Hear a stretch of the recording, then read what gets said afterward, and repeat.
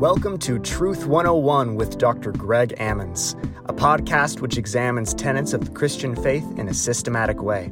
Dr. Ammons serves as a local church pastor and professor of theology in the undergraduate, master's, and doctoral levels, bringing years of experience into the theological arena.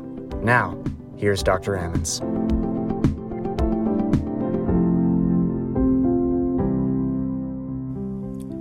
Are there any errors in the Bible?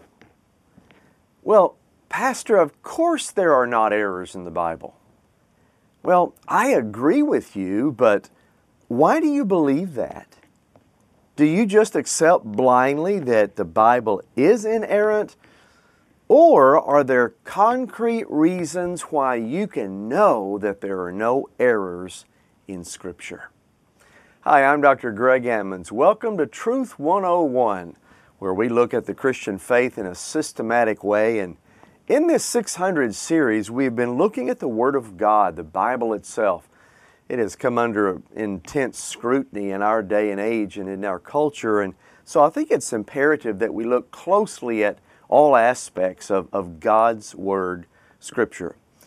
And now we're looking and turn our attention to the inerrancy of Scripture.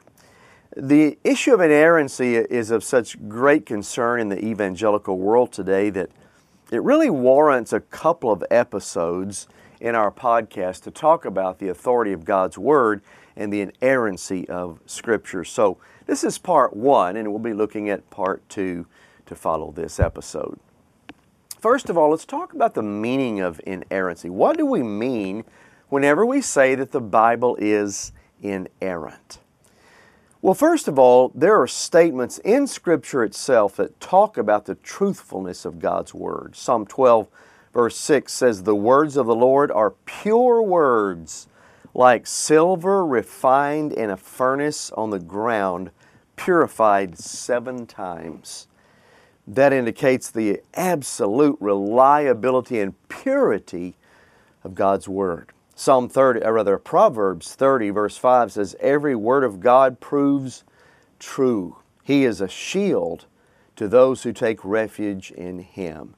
And I believe this verse indicates the truthfulness of every word that God has spoken. And even though error and at least partial falsehood may characterize our speech as humans from time to time, it is the characteristic of God's speech that even when spoken through sinful human beings, that it is never false and that it never affirms error. Listen to Numbers 23:19. "God is not man that He should lie, or the Son of Man that He should change His mind." And this verse was spoken by a sinful man, Balaam, specifically about the prophetic words God had spoken through his lips. So the Bible does affirm the truthfulness of every word of Scripture. Now, I believe it's important to get a definition of inerrancy because I believe the word inerrant means different things to different people. So I want to have a working definition as listed by Wayne Grudem, the wonderful theologian who talks about the inerrancy of Scripture in his book, Systematic Theology. He says that the inerrancy of Scripture can be defined as, quote, the inerrancy of Scripture means that the Bible in the original manuscripts does not affirm anything that is contrary to fact. Let me say that again. The inerrancy of Scripture means that the Bible in the original manuscripts does not affirm anything that is contrary to fact. Now, that definition by Grudem focuses on the question of truthfulness and falsehood in the language of Scripture. The definition in simple terms just means that the Bible always tells the truth, and that it always tells the truth concerning everything it talks about. So the definition does not mean the Bible tells every fact that there is to know about any one subject, but it does affirm that what it does say on any subject is true. Now, let's look at 4 statements of inerrancy that I think will help to bring the topic into focus for us a little bit better. Let me give you 4 statements about the inerrancy of Scripture. Number one, the Bible can be inerrant and still speak in the ordinary language of everyday speech. The Bible can be inerrant and still speak in the ordinary language of everyday speech. Let's look at some examples. Look at the example of the scientific or the historical description of facts. The Bible talks about the sun rising in Psalm 113:3. And it talks about the rain falling, Isaiah 55:10. Because from the perspective of the speaker, that is exactly what happens. Now, from the standpoint of an observer, let's say standing on the sun, you can't do that. But if they could do that, from a hypothetical fixed point in space, they would see that the earth rotates and brings the sun into view. And that the rain doesn't really fall downward, but rather upward or sideways or whatever direction that the gravity of the earth is pulling it. But such explanations are hopelessly pedantic, really. It would make ordinary communication impossible if you gauged every single statement like that. So, from the standpoint of the speaker in Scripture, the sun does rise and the rain does fall. And these are perfectly true descriptions of the natural phenomena that the speaker observes. Let's look at that statement in view of, let's say, numbers. Numbers whenever used in measuring or counting in the Bible. For example, a reporter can say that 8,000 men were killed in a certain battle. Well, that doesn't imply that they counted every single one and that there are not 7,999 men or 8,001 dead soldiers. If roughly 8,000 died, it would of course be false to say 16,000 died. But it would not be false in most contexts for a reporter to say 8,000 men are dead, when in actuality it may be 7,823 had died. So the limits of truthfulness would depend on the degree of precision implied by the speaker and expected by his original hearers. Let me give you another example. Let's talk about measurements in the Bible. Whether somebody says, I don't live far from my office, or they say, I live a little over a mile from my office, or they say, I live 1 mile from my office, or they say, I live 1.28764 miles from my office. All four of those statements are still approximations to some degree of accuracy, of exact accuracy. Further degrees of accuracy might be obtained with more precise instruments, but these still would be approximations to a certain degree, really. The measurements, in order to be true, should conform to the degree of precision implied by the speaker and expected by the hearers in the original context. So, having said that, it really should not trouble us then to affirm both that the Bible is absolutely truthful in everything it says, and that it uses ordinary language to describe natural phenomena or to give approximations or round numbers when those are appropriate in the context. Let me give you an example concerning language. We can also make vague or imprecise statements without being untrue. For example, somebody can say, I live a little over a mile from my office. That's vague, it's imprecise, but it's also inerrant because there's nothing untrue about what that statement says. It does not affirm anything that is contrary to fact. So in a similar way, biblical statements can be imprecise and still be totally true and totally accurate. So inerrancy has to do with truthfulness, not with the degree of precision with which events are reported. So that's statement number one. The Bible can be inerrant and still speak in the ordinary language of everyday speech. Here's statement number two. The Bible can be inerrant and still include loose or free quotations. Let me explain.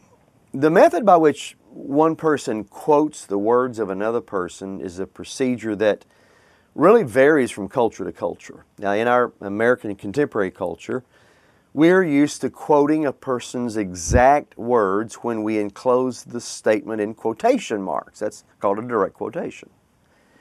But when we use indirect quotations, which are no quotation marks, we only expect an accurate report of the substance of the statement, not a word-for-word accuracy. Think about this sentence.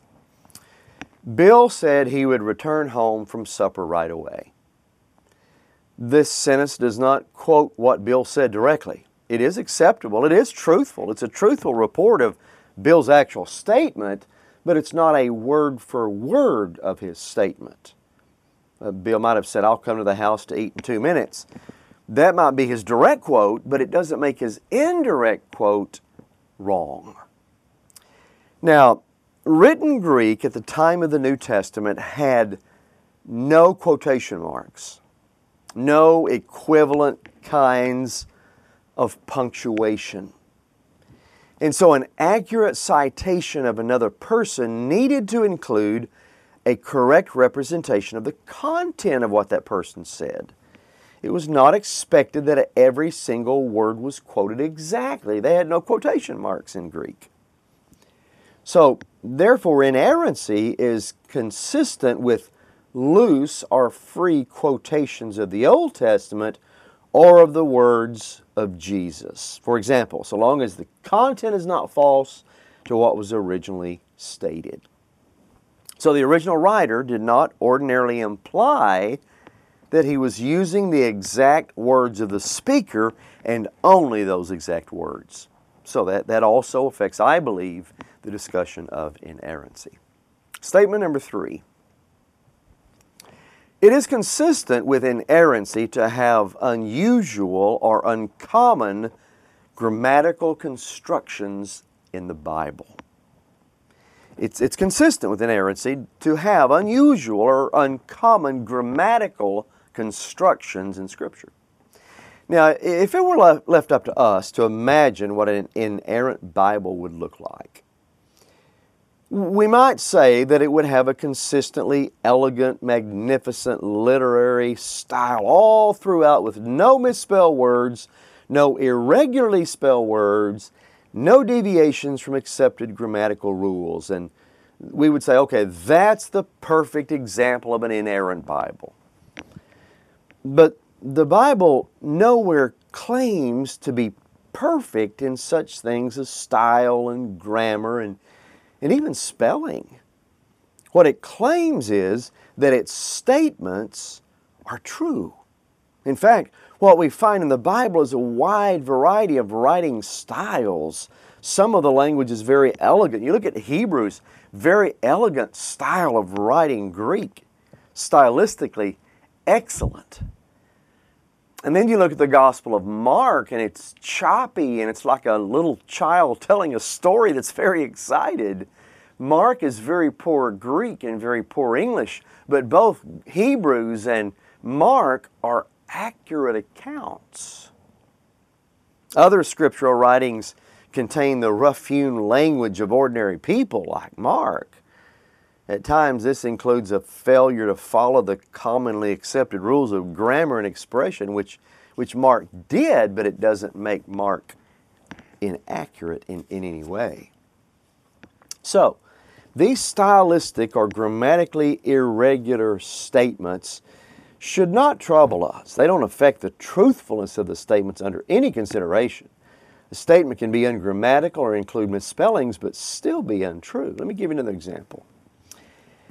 If I were to type out an email quickly and I just were to say in the email, I teach theology at Dallas Baptist University.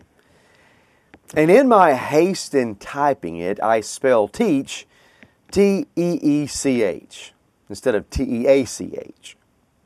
Well, that statement is still completely true. I do teach theology at Dallas Baptist University. That word is misspelled as I hastily wrote it out. It doesn't make the statement untrue, even though it's not grammatically correct or even spelled correctly. So an uneducated backwoodsman in a rural area of the United States may be the most trusted man in the county, even though his grammar is poor, or because he's earned a reputation for never telling a lie. So even though the Bible never claims to be that stylistically every single style of writing is perfect, it tells us that the statements are perfect themselves. Always true and never contrary to fact. Now, fourth statement of inerrancy I want to make has to do with problems that deal with denying inerrancy. Problems that deal with denying inerrancy. And I think there are about four aspects to this last statement. The problems that come with a denial of biblical inerrancy are not insignificant. And whenever we understand the magnitude of these problems, I believe it gives us further encouragement not only to affirm inerrancy, but to affirm its importance for the church as well. Let me make four statements about denying inerrancy. Number one, if we deny inerrancy of Scripture, a serious moral problem confronts us. And that problem is, can we really imitate God, and can we lie in any kind of matter?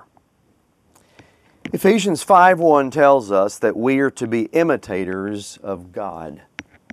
But a denial of inerrancy of the Bible that still claims that the words of Scripture are God-breathed necessarily implies God intentionally spoke falsehood and is less than truthful in some affirmations of Scripture. But if this is right for God to do, how can it be wrong for us to do? So such a line of reasoning would, if we believed it, exert strong pressure on us to begin speaking untruthfully in situations that might seem to help us communicate better. So this position would be a slippery slope morally with ever-increasing negative results in our lives. So if we deny inerrancy, we have a serious moral problem with God and ourselves that develops. Here's the second problem with denying inerrancy. If inerrancy is denied, we begin to wonder if we can truly trust anything God says, right? I mean, once we become convinced that God has spoken falsely to us in some minor matters in Scripture, then we realize that God must be capable of speaking falsely in other matters. And that will have a detrimental effect on our ability to take God at His word, to trust God completely, or even obey God fully in the rest of Scripture. In fact, we'll begin to disobey initially those sections of Scripture that we at least wish to obey, and then distrust initially those sections that we are inclined to trust. But such a procedure would eventually increase to the great detriment of our spiritual lives. Think about it. Such a decline in trust and obedience to Scripture may not necessarily follow in the life of every individual who denies inerrancy, but it will certainly be the general pattern. It will be a pattern exhibited over the course of a generation that is taught to deny inerrancy. So, if inerrancy is denied, you begin to wonder if you can really trust God in anything He says. So that's another reason I believe that we must affirm the inerrancy of Scripture. Third problem with denying inerrancy. If we deny inerrancy, we essentially make our own human minds a higher standard of truth than God's Word itself. Think about that. If we deny inerrancy, we're essentially saying my human mind is a greater standard of truth than God's Word. We use our minds to pass judgment on some sections of God's Word and pronounce them to be an error. It's my own mind that I read Scripture and go, okay, that must be an error. Well, does that make my mind a greater authority than God? This is in effect to say that we know truth more certainly and more accurately than God's Word knows truth, or that God does. So, such a procedure of making our own minds to be a higher standard of truth in God's Word is the root of all intellectual sin. So, if we deny inerrancy, we are essentially making our own minds a higher standard of truth in God's Word itself. What a dangerous place to be. And then the fourth problem with denying inerrancy is this. If we deny inerrancy, then we must also say that the Bible is wrong not only in minor details, but in some of the great doctrines as well. So a denial of inerrancy means that we say that the Bible's teaching about the nature of Scripture and about the truthfulness and reliability of Scripture, that they're also false. Now, these are minor details, but they are major doctrinal concerns in the Bible. So, friends, if we deny inerrancy, we must also say the Bible's wrong not just in minor details, it could be wrong in major doctrines as well. So, to me, these are four problems with denying the inerrancy of Scripture. I believe what God has given us, and I believe Scripture affirms this to be true in many places. What God has given us in His Word is totally accurate, contrary, that never teaches anything contrary to fact in any way. And as Wayne Grudem says, I believe the inerrancy of Scripture means that the Bible in the original manuscripts does not affirm anything that is contrary to fact. What you hold in your hands is completely and totally and 100% free of error, totally truthful, and you can base your life and eternity 100% on God's Word. Well, in our next episode, we will examine some common objections that people make in our society today to the inerrancy of Scripture. Hope you've enjoyed our time together. God bless you. We'll see you next time in Truth 101.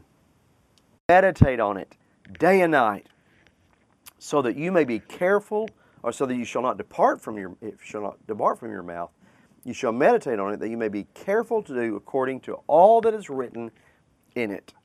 For then you will make your way prosperous, and then you will have good success. Again, that's Joshua chapter 1, verse 8. And then finally, listen to 2 Timothy 3:16. It is the Word of God in the form of written Scripture that is breathed out by God and is profitable for teaching, reproof, correction, and for training in righteousness. So, what you have in your hands as the Word of God, as the Bible, is God's Word directly to you with authority, completely truthful, and so we are commanded to obey it, we are commanded to study it, we are commanded to read it. I hope that you have a practice of reading God's Word daily and letting God speak to you through them. Well, I'm glad that you've joined us for this episode of Truth 101 in the 600 series talking about the Bible itself. Join us next time as we talk further about the Word of God. God bless you. We'll see you then. You have been listening to Truth 101 with Dr. Greg Ammons. We hope you have enjoyed today's teaching. For more information on recent sermons by Dr. Ammons, go to www.fbcgarland.org and join us next time for Truth 101.